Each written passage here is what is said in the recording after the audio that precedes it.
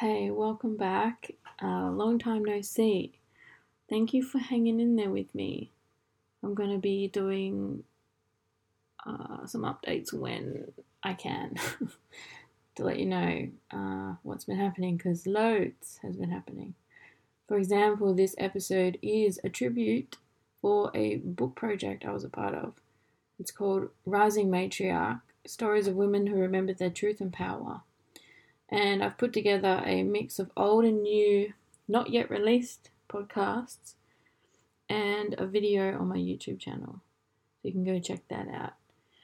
Details for how you can purchase yourself a copy will be located on my website, bcpod.com, in the offering section. So again, thank you so much for sticking in there with me. I know it's been a long time, but things are moving and I'm changing and growing just like you are, and I will fill you in as soon as I can. Thank you. Bye.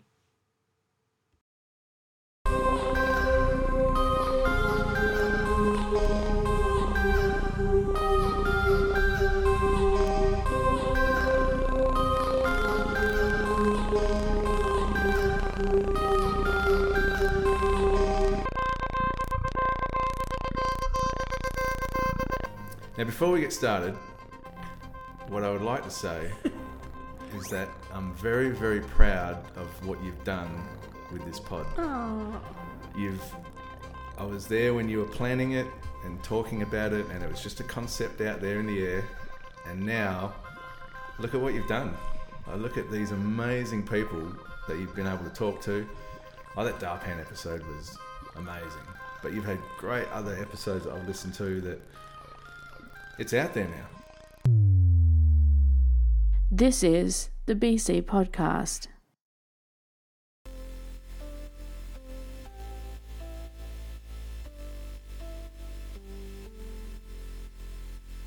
With everything that I do, and I've really only been doing it for a year, and it's the best part is when someone's like, oh, this totally helped me, or this, like, as you know, with yours as well, and the work that you do, like, it really is the best part. It makes it totally worth it. And it's so funny, even you and some people, whenever they message me, they're like, I'm so sorry for, bothering you or whatever, and I'm like, what? Please let me know whenever the mood strikes you. Like, it makes it so much more juicy and fulfilling when I get messages like that. It's just awesome. I always pinch myself. I'm like, are they talking about my work? It's so awesome.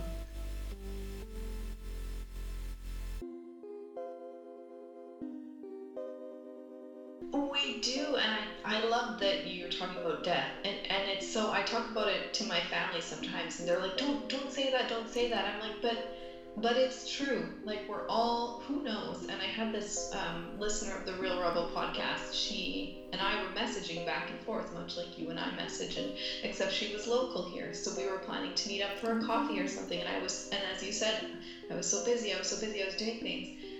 And then I messaged her I was having a girls' night, with sitting outside by the fire, and I invited her, and it was her mom answered the message and said, I'm sorry, but Sage has passed away in a car accident. And it hit me like a ton of bricks. I had never met her, but I felt connected with her. And again, much like I feel connected to you, you've said it, we've both said it a number of times, we're like soul sisters, and there's just that instant kind of recognition.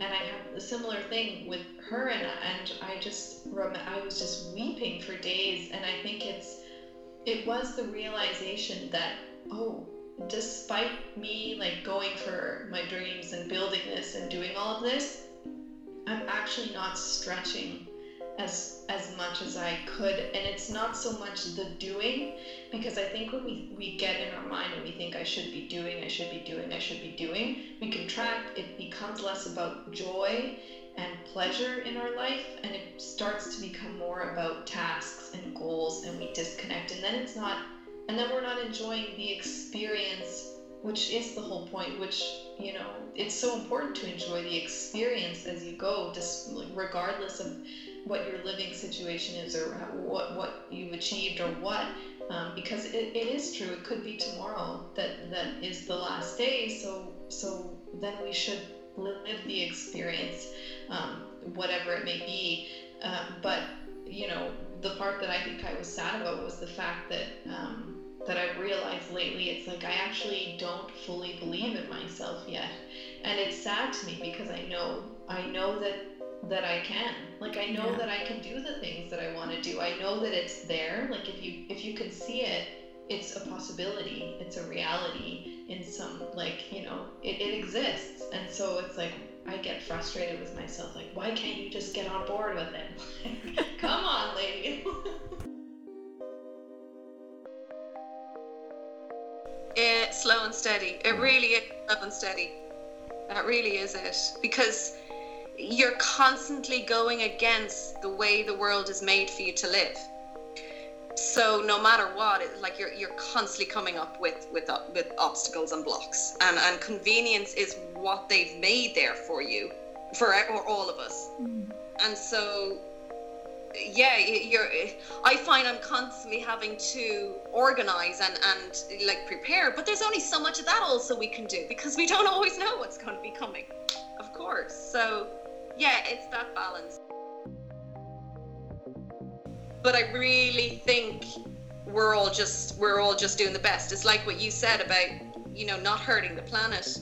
You know the planet is a living organism, the whole thing is. So it's this living personality that you're just wanting to be kind to, the way you would be kind to yourself and to anyone else you meet. The planet isn't separate, but it is for a lot of people. Yeah. You think they are over it rather than a respect for it. Yeah.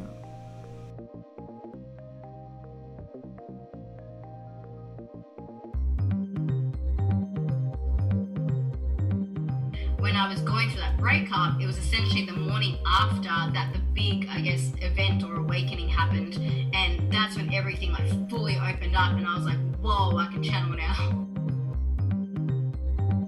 I don't think you have to be, born special or anything like that. I think you just have to dedicate yourself to the practice, do the work, and you absolutely can get there.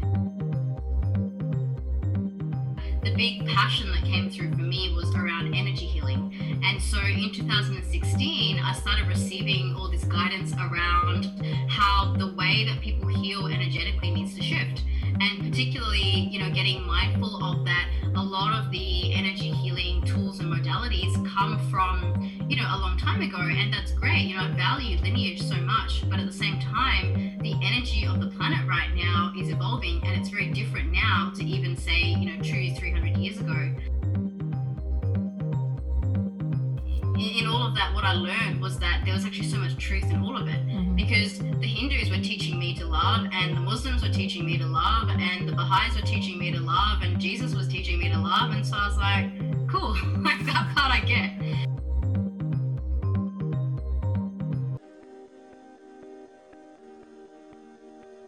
Yeah, it's funny about my book, Out of the Jungle, because after I had my first experience in 2009, and I had a very, very difficult experience in the jungle, and ayahuasca told me to write the book.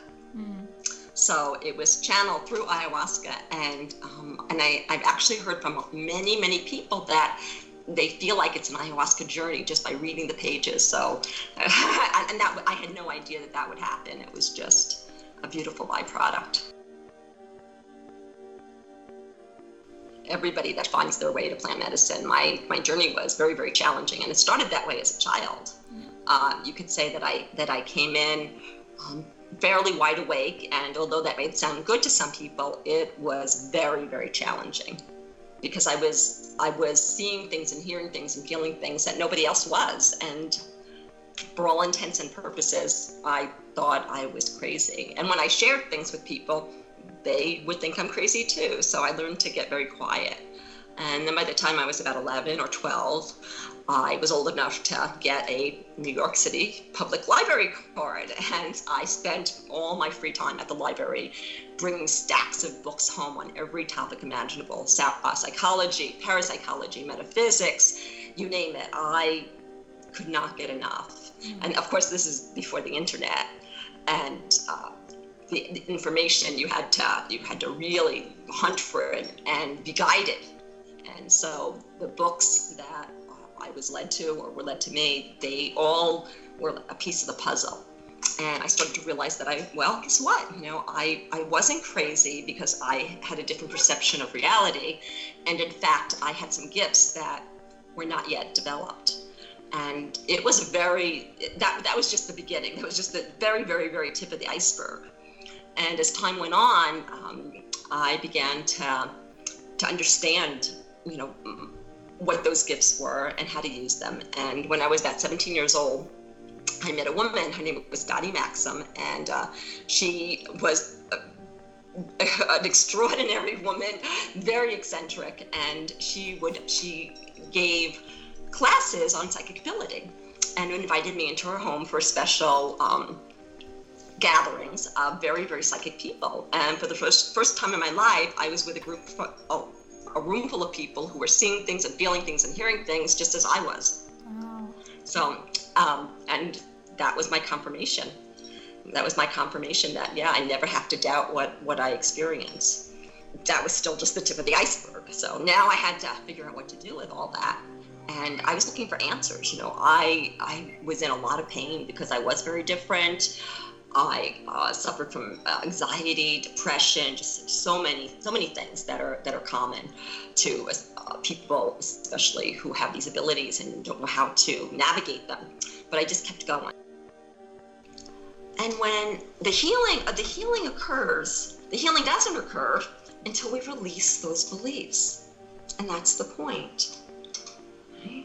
And so once we release the beliefs of being powerless, unworthy, etc., and we remember and embrace our intrinsic power and our unconditional worth, then the wounds that we had, they disappear.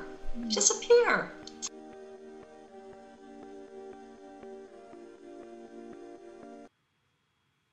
Thank you so much for listening. Please remember to look after yourself. I don't want anything to happen to you. Please try as hard as you can to love yourself. Each day, just a little bit more. And please remember to put yourself first, because you deserve it. Every single part of you is truly amazing and so beautiful. You are a complex creature and you're completely welcome here.